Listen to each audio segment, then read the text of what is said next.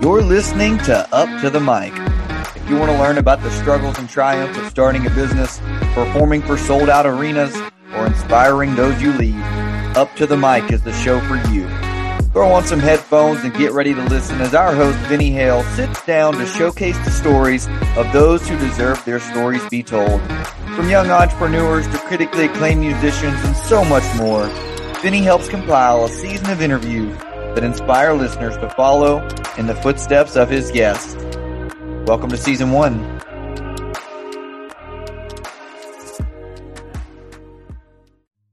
Sorry for the interruption, but this podcast is brought to you by Footy International.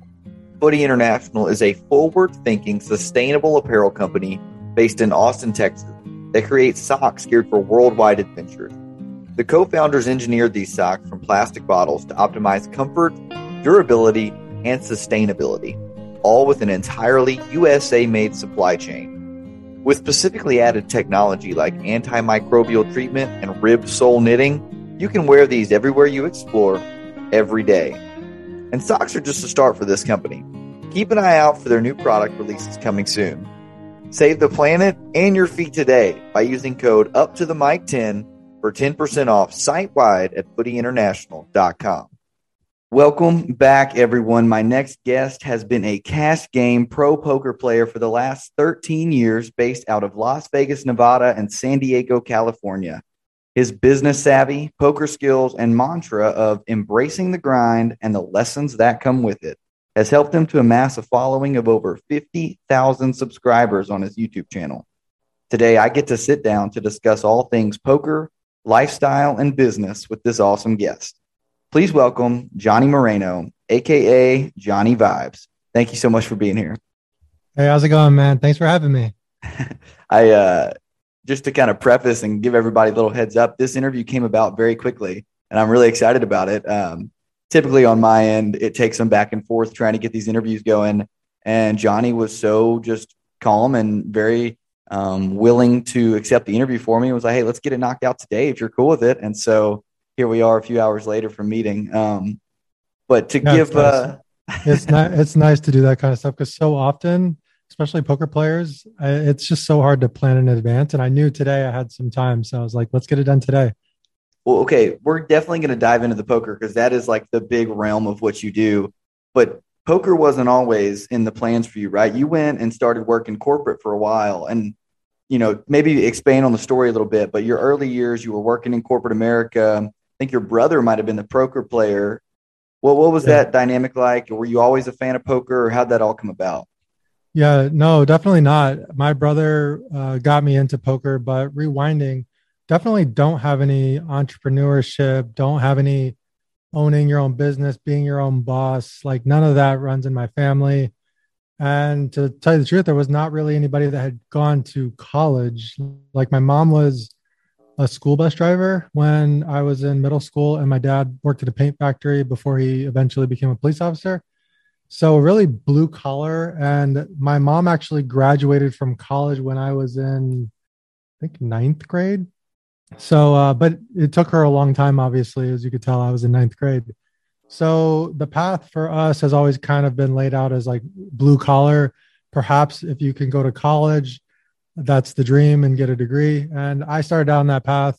And I eventually got a 2-year degree after going to school for 4 years to get that 2-year degree because I was working while I was in school, and I ended up going into the software field. Like that was back when .com was big, so I saw that .com boom as like an opportunity to use like the skills that were natural to me, which were math, science, data, logic, and do something where people were making a decent amount of money, like straight out of college. Like 2 year degree for me at that time, because developers were in high demand.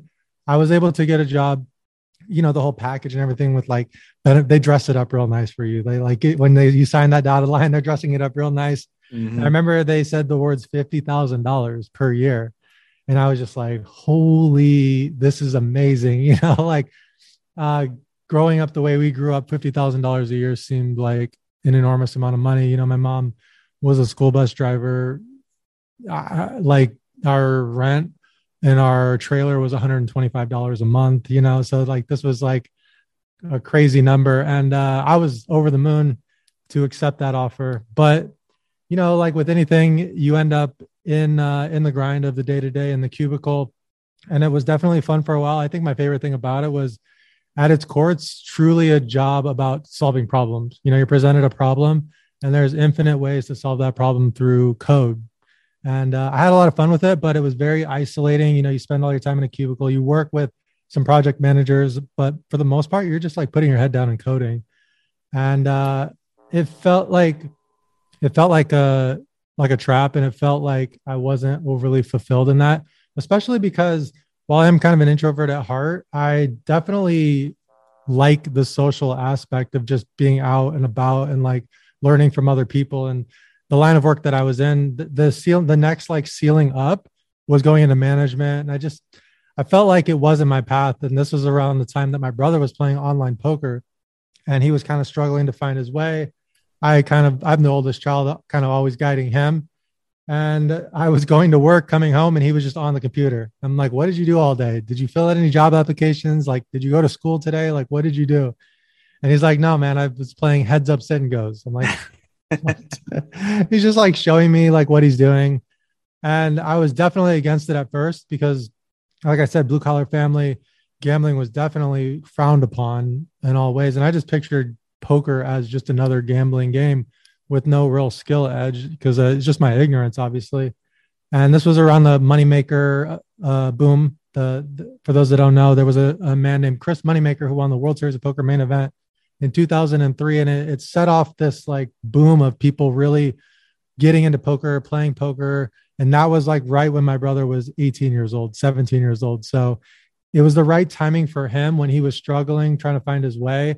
There was all this money coming into poker and he took an interest in it. And back then, you really did not need to be overly great to be profitable at poker. So he was able to, make a decent amount of money doing it. And it kind of like cast into doubt a little bit of the path that I was going, just because I was seeing how he was using his brain to set his own hours and make money, not needing someone to pay, send him a paycheck to make that money. Right. Well, I mean, it's pretty impressive, one, to make a living playing poker, but it's even more so impressive when you talk about kind of all the things that you do. And one of the things you mentioned was how you were very like logic and almost data driven with your prior job.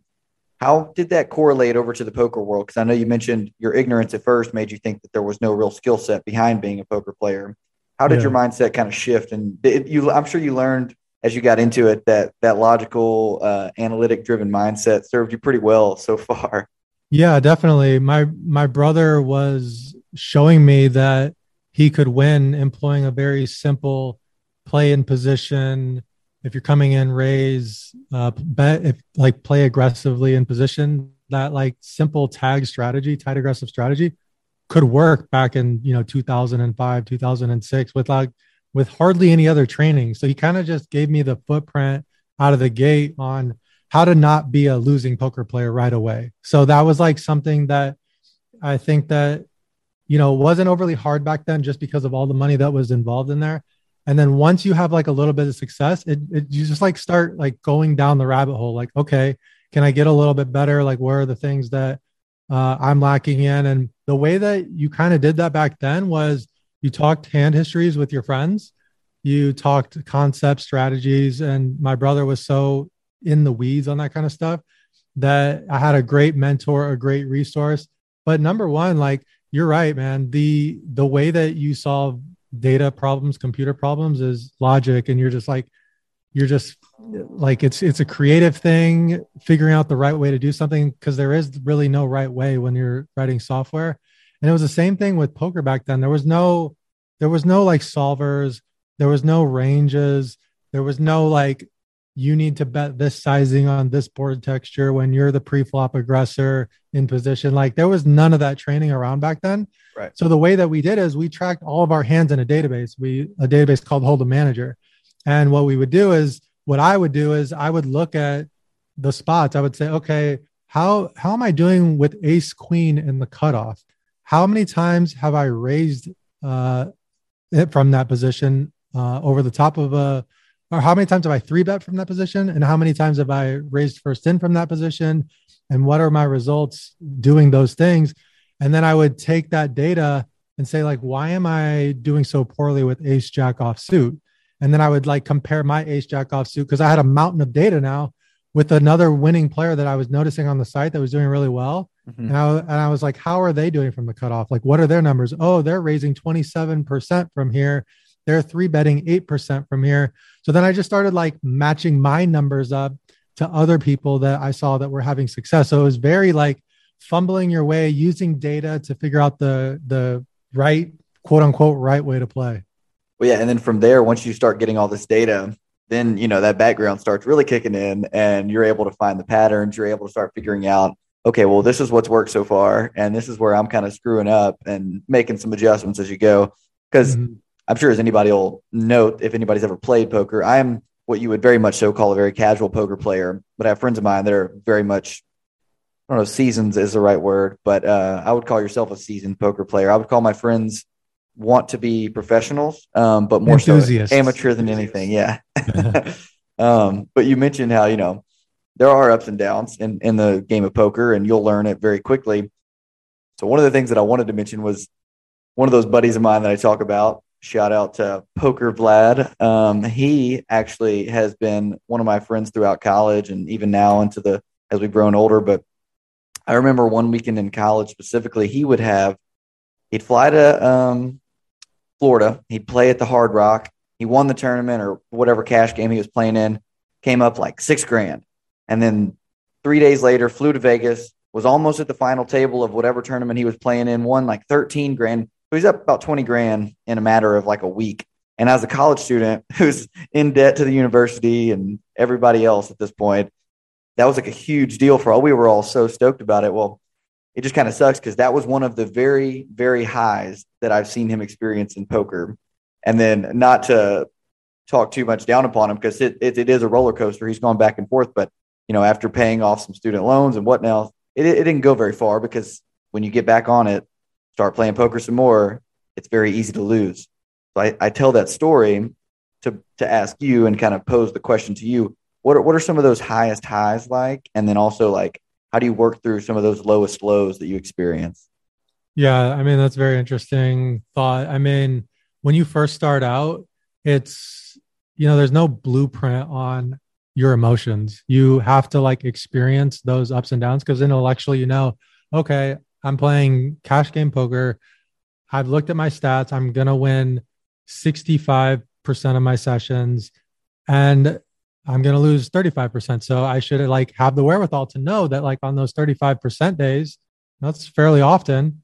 I just got to know that like, this is part of the game. In theory, that's fine. But then when you're actually in practice and you go through those downswings and you're like, how am I so unlucky in this one spot? And your judgment starts to get clouded. Now, in theoretical 65% of the sessions you're supposed to win, now you're playing at a level where you're only winning 50% of your sessions because you're becoming emotional about the game. So the ups and downs are something that you can intellectually talk about, but until you experience them, it's really what separates the men from the boys. And one of the best ways to make it in poker is to be more even emotionally about the ups and the downs. Because if you're emotionally really high with the ups, you're going to end up like what we call up tilt, where you're thinking that you're invincible. You're not playing optimally because you think you're quote unquote on a roll, or you're spending more money in your life because you feel like you can't lose.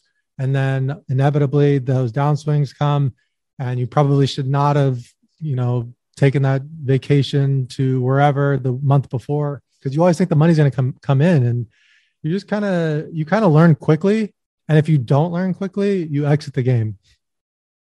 That's about how it works. Yeah, I can see that for sure. Well, it seems like you've obviously done extremely well for yourself, but that's in addition to, or I guess poker is obviously the main thing that you work in, the main source of income for you, I'm sure. But I'm going to get into some of your content creation here in a little bit. One of the things I want to ask about is for some of us, like I mentioned earlier, more casual poker players, or some of us that might not even play poker at all, just people listening to this, wanting to learn something about you and your story. Maybe describe the pressure of sitting at one of those tables when you're in a big moment? Because maybe, is there anything that it's comparable to for the average person? Well, if you ever played sports and you've been at a free throw line and have the entire gymnasium watching you, and you know that you're supposed to make this 65% of the time, then the pressure's on. Like, let's say it's a close game. There are spots in poker where you think you know the right answer, but you're not entirely sure, and you're going to go with it. And sometimes, like, let's say it's a bluff for in a big spot. When you put those chips in and the other person's thinking about it, you're for sure going to emotionally feel this. And if they end up folding, then it's gonna feel great. It's gonna like feel like you sink the free throw shot. But if they end up calling, you're gonna be second guessing yourself. You're gonna say, was that in fact a good bluff? Uh, you know, it's really tough to know in poker because often the results aren't actually an accurate reflection of the process. It is over a long period of time, but in those single moments, it's not necessarily reflective of like how you prepared or if you made the right decision. So that's the other thing about poker is like before, especially when I first started out, I would go on a downswing and like I literally did not know if I was playing bad or if I was running bad. Having like that confidence to know that you're making the right decisions, you don't really get that until you've been through it multiple times. So here I am, 5, 10, I'm actually 14 years deep now. Now, when I have downswings, I'm more accurately assessing like my play versus is it running bad or am I playing bad? Whereas at first, it's not easy to do that kind of thing. Yeah, I'm sure the savvy comes as you play more often, and it's interesting to hear you compare it to a free throw. I was never any stud athlete by any means, but I definitely played sports growing up, and I've never had the feeling of sitting at a final table or at any major table for that instance, but I could start to piece it together based off of the way I felt in other sports about how it might feel to be sitting there and even just kind of sweating it out for some of my friends sometimes that have made it to some of these pivotal moments, just whether it be by skill or by chance or by luck that, they were able to come out on top somehow. Yeah, those moments at final tables where you're not sure if you should go with it, if you should fold, if you should raise, if you should call. Those things will, unless you end up winning the tournament, those things will haunt you for a while because only one out of the 9 people at that final table are actually going to take home the hardware. Everyone else at the table, even if you get second place and win a lot of money, you're going to be second guessing or thinking that you could have done things differently to win it. I don't know for someone like myself if I would be second guessing any type of money I got for getting second place, but I definitely understand I get the premise of what you're trying to say there. So I guess transitioning a little bit here, I want to I don't know if deep is the right word, but I'd like to ask you about this mantra that you live by, embracing the grind and the lessons that come with it. What does that mean to you and where does that come from? Yeah. So just going back with the theme of poker, obviously the term grind has a strong connotation to poker. We call people that play cash games, we call them grinders. We call the ups and the downs the grind. People in corporate America also can relate to the grind, waking up every day, driving in traffic to your job, putting in the work and coming home.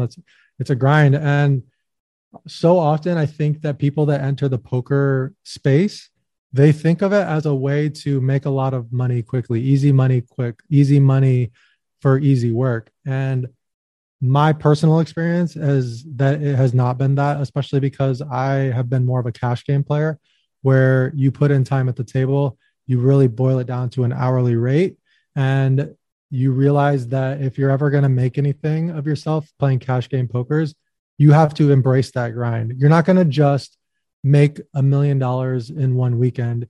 If you want to make $1 million, it's going to be a long process over multiple years of you putting in the work, putting in the time, embracing the grind and realizing that, yeah, like there's no shortcuts. The only shortcut to success in cash game poker is embracing the grind. And the thing that I really love about it is that it just translates to anything. Like if you want to climb the corporate ladder, are you just going to skip your way to the top? No, you're going to have to grind. And if you want to be happy in that journey, you got to embrace it. I like that a lot. And when I was reading it, kind of doing my little bit of research on you, I was curious to hear your thoughts about it, one, but also I was kind of picking my brain and thinking about how I might be able to apply that to other aspects and other facets of life aside from playing poker. And you just kind of hit the nail on the head talking about whether that want to be climbing the corporate ladder or anything in your life. And so I guess I'll pose this question to you.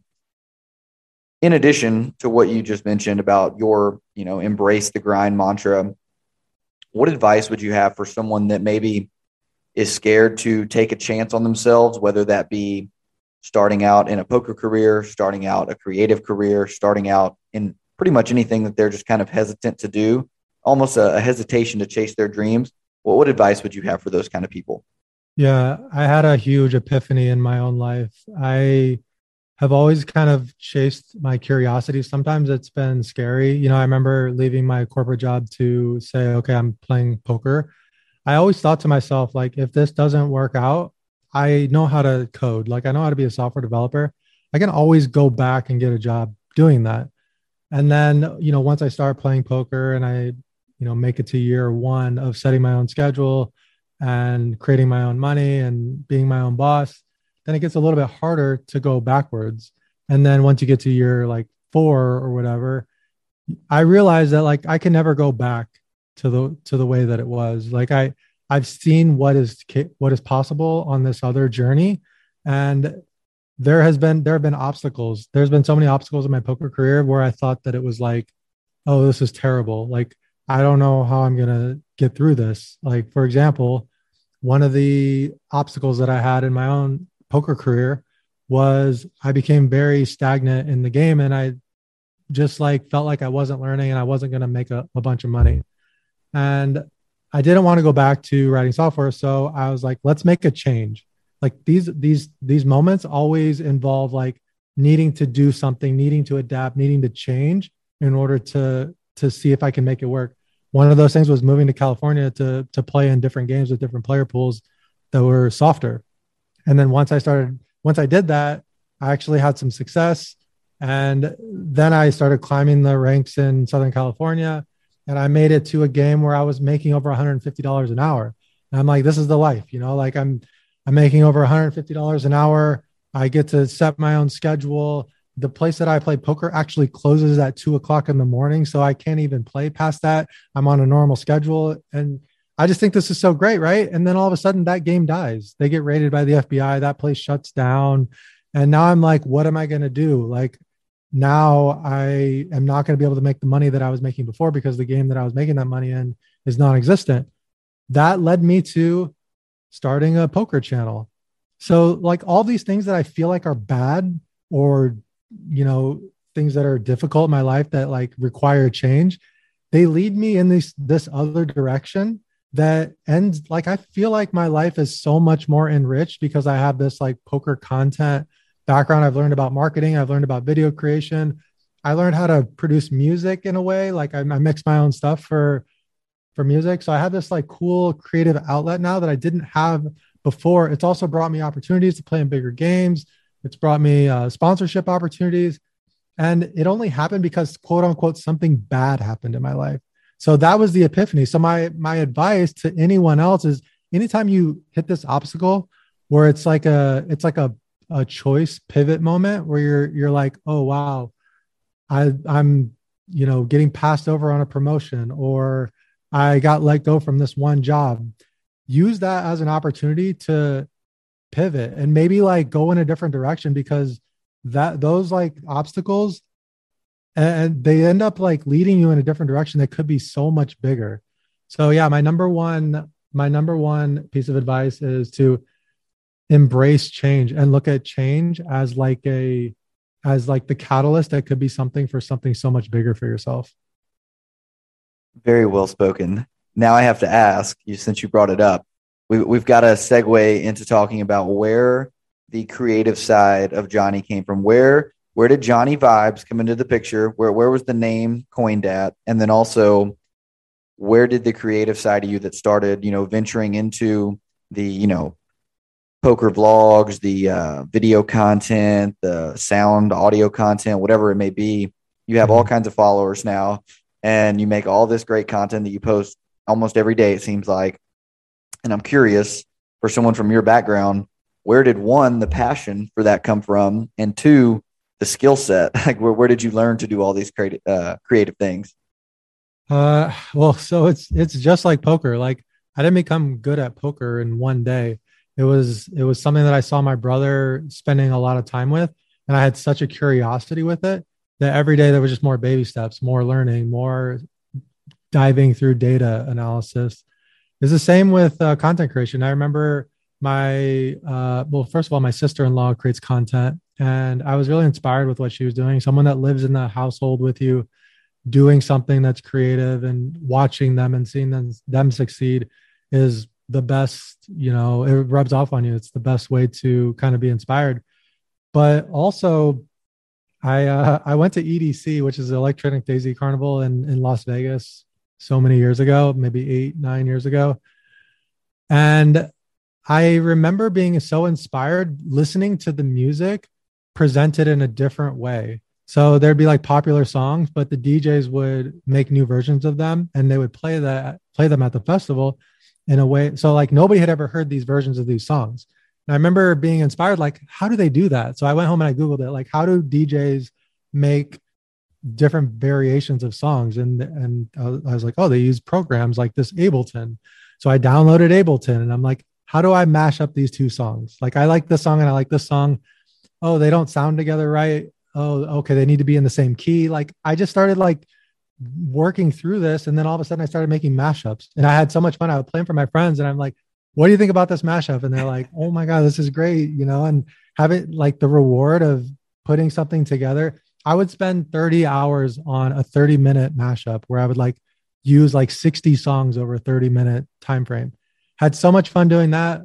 And then I felt like the evolution of that was video. I started taking a GoPro on vacations and GoProing our little trips and putting together like little travel videos of just like highlights or whatever. How do I do a transition? And like, oh, I noticed that when I transition this way, it looks better. And oh, I noticed that the composition is off here. Why is the lighting? Oh, this is backlit. Okay, so when things are backlit, it washes out the subject. Like you just like follow. It's like a slippery slope. When you really are loving something and being passionate about something, you figure new things out about it every day. And I personally think that the number one way to sustain passion with something is to learn something new about that thing that you're passionate about all the time. The moment that you stop learning, it's the same with poker.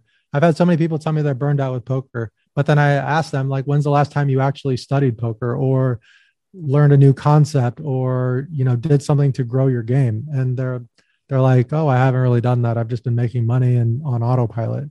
So the moment that you stop feeling that growth, feeling the new things that you're learning, the second that you're just going to stop doing it and not feeling passionate about it. And the videos, if you look at my first video to now, it's insane. Like everything about the video is just so much better now than it was 4.5 years ago when I started.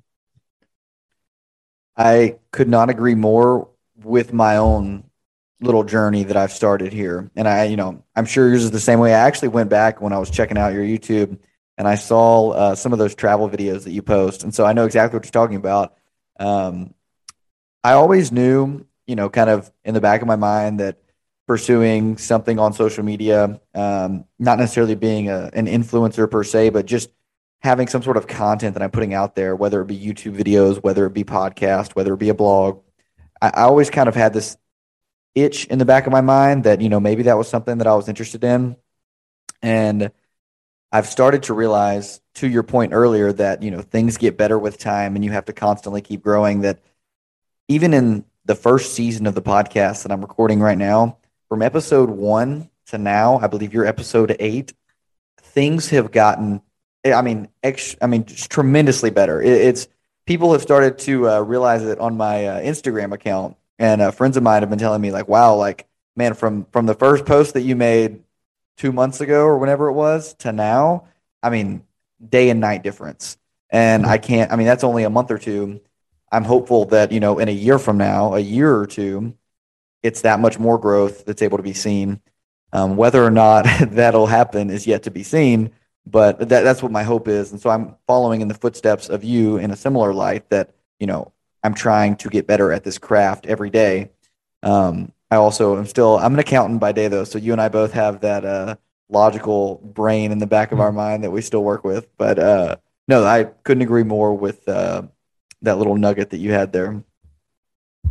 Yeah, I think that it's a lot of fun, to be honest. The moment that people start coming up to you and telling you that they watched one of your videos or listened to one of your mixes, or give you feedback on a photo that you took, like, because I also love photography. Like, it's just like all these things when somebody comes to me and says, hey, you've really helped my poker game, or you really inspired me during a downswing to help pull myself out of it. Those are like extra little pieces of energy that like go to fuel me up to have me continue to make the content. Because got to be honest, if I wasn't growing and my channel was stagnant, the videos weren't better than they were 3 years ago, and people weren't giving me feedback that they were enjoying it, it's really difficult to sustain, things that are a lot of work. And those little extra things, they just give me more energy to keep making content. Like this most recent video that I uploaded did better than previous videos. And I found myself like with an extra pep in my step getting out of bed, like, oh, something that I put together creatively was resonating with my audience. How can I like step up the game and make an even better video, create even more value for them the next time? Is that what you would say your main motivation factor is? Like getting up every day in the morning, being able to be better than you were the day before and continually progressing? Is that like the main driving force for you? Or is there something else or someone else in your life that stands as kind of your rock and your motivation? Yeah. So I would say that I definitely struggle with motivation in general.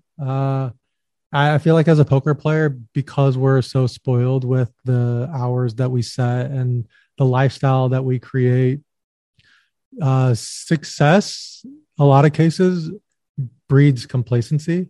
And it's almost like the enemy, like being good at something is almost the enemy of being great. So I definitely struggle with I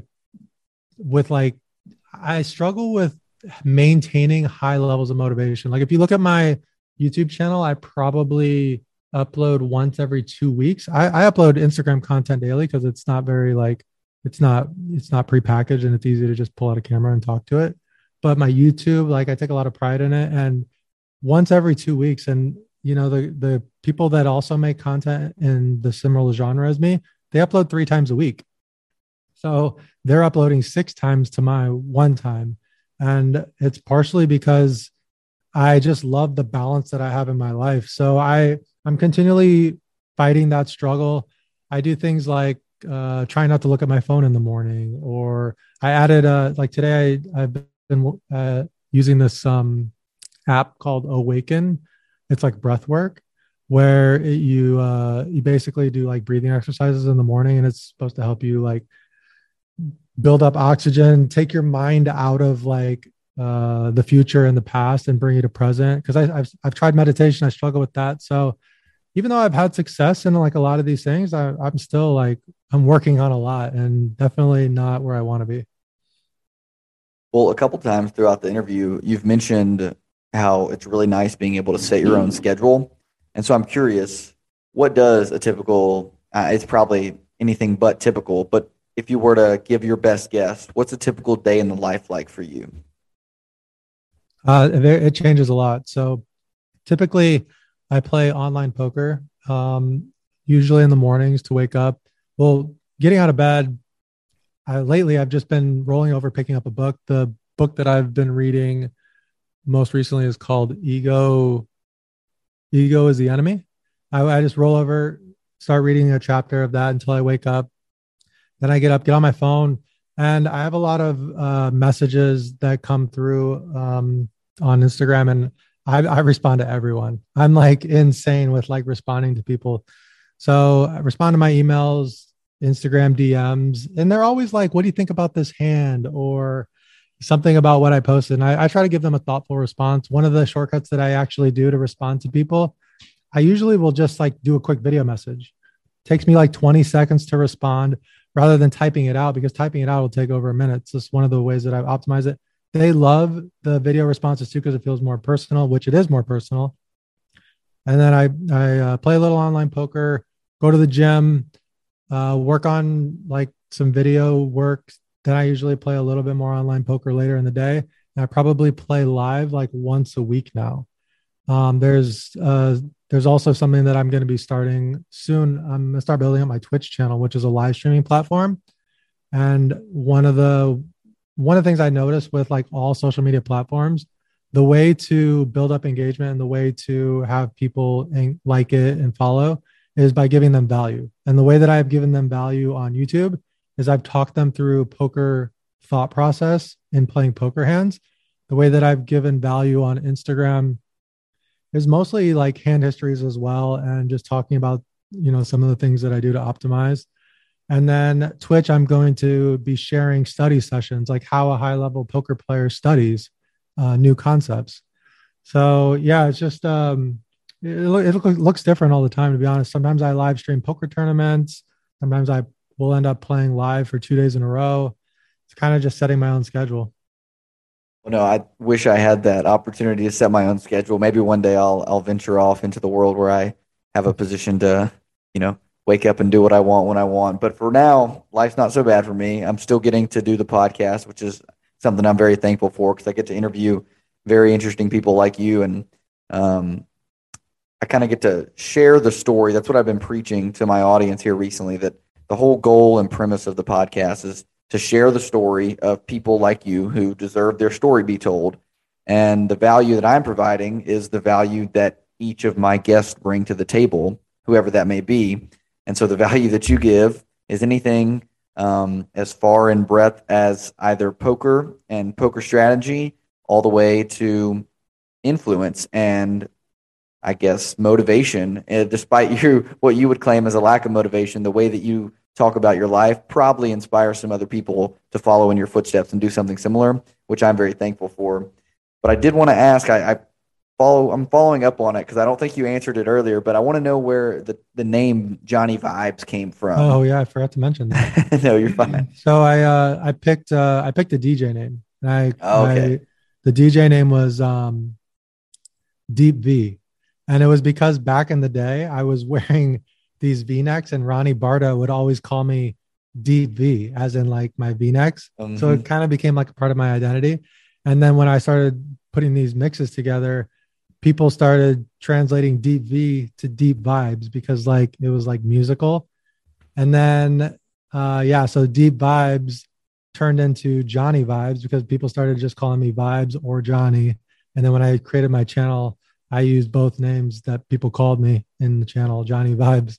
And it's funny, when I created the channel, I never thought that people were going to watch the channel or that I would build a social media following. I was 35 years old when I created my social media accounts, more or less.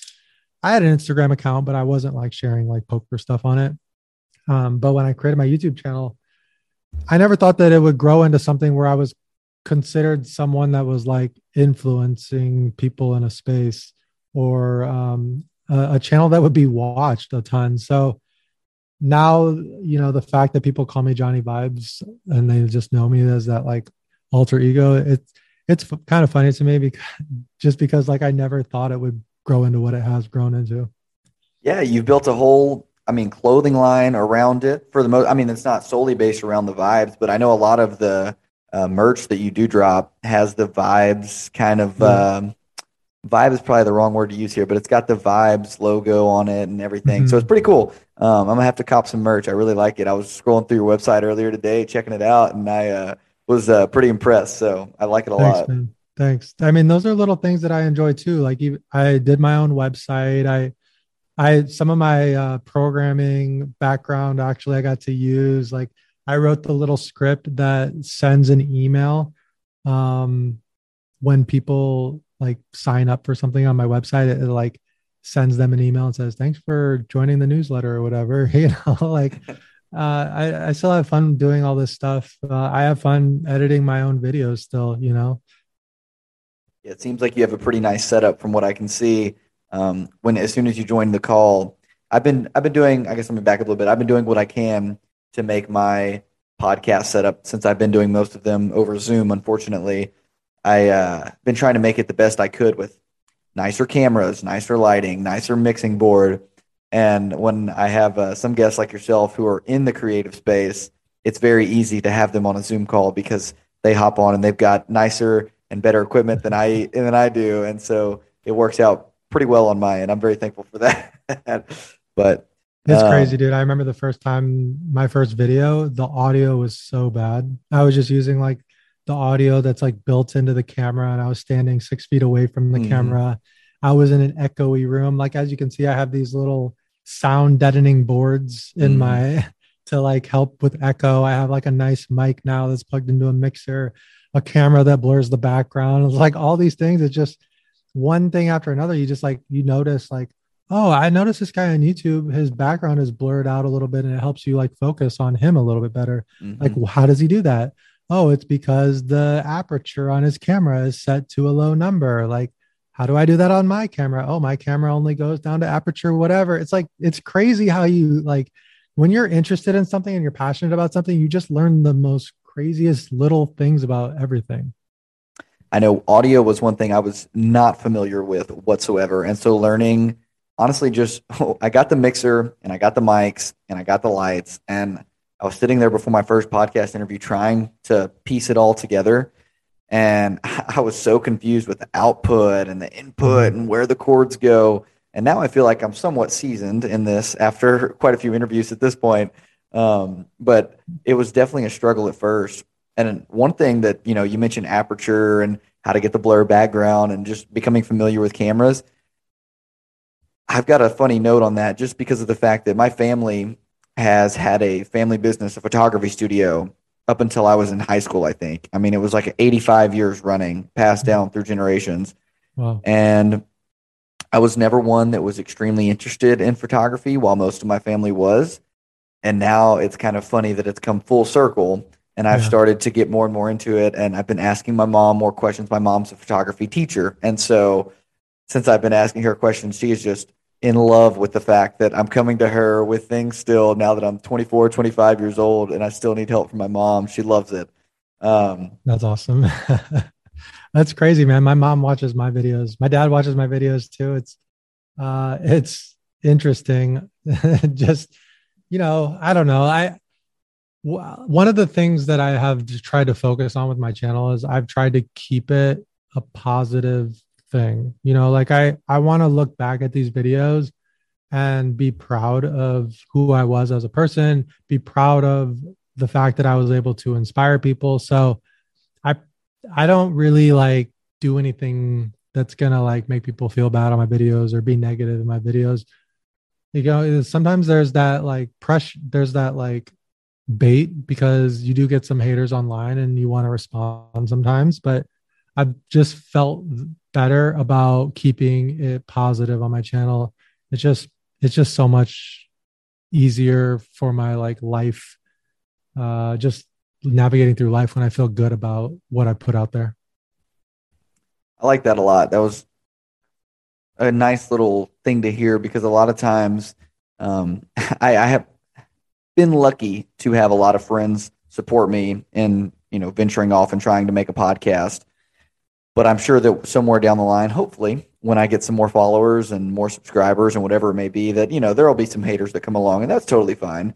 That's Mhm. part of being in the light and putting yourself out there. Um, but hearing someone as seasoned as you discuss how you deal with it, it's very enlightening to hear, and I hope that I'm able to handle it as gracefully as Mr. Johnny Vibes. Well, I will say that there were a couple incidents where I didn't handle it so gracefully. So, like I mentioned, I wasn't really a public figure until I was like 37 years old. Like I didn't grow up with social media and like all these people like watching my videos. It was something that happened very late in life where I was very confident about who I was as a person. So when somebody would say something to me, I'm like, oh, actually, they're wrong. Like, and I need to tell them why they're wrong. And like that became like a pissing match of like me, my ego being like, oh, this is why you're wrong and this is why I'm right. And I realized that doing that or saying something that like exerted me being smarter than them or me being right never really made me feel better. Like I was never like, ooh, I got them. Now they feel like shit and like I'm feeling great. No, it was like I didn't really feel good when I put them down or when I put them in their place. So I was like, why am I doing this when now I don't even feel good about it? And I know that they don't feel good about it because they're responding back. So it took a little going through it myself to come to the realization that anytime somebody's like hating on me, I will just ignore it or I will playfully respond in a self-deprecating way and like a joking way, you know? Right. And I just found it to be so much better for myself. Yeah, just kind of brush it off or joke with them to make it, lighten the mood a little bit. I like that approach. And one of the things that I want to end with here is a question that I ask to many of my guests that I have on the show. The only problem, and it's hard to say that it's a problem, is that you've kind of answered this question inadvertently throughout the interview, but I'll pose it to you regardless and see if there's anything else, kind of final thoughts that you'd like to mention to people, maybe anything that people don't know about you. But the question is, what is the big goal? What is the plan here? What's the big picture for you? And I mean, is it to make as much money as you can, to live the life that you want? Is it, inspiring others with the content that you put out there? Is it, just what is it that motivates you or drives you or gets you out of bed in the morning? I kind of spoke on it earlier, but the big picture for you. That's a great question. And I think that I am constantly asking myself that question. I think so often people just go on autopilot and they start having success and the subscribers start piling in and it becomes like a job again and they start like not liking it. And I have to remind myself, like, why did I even start playing poker in the first place?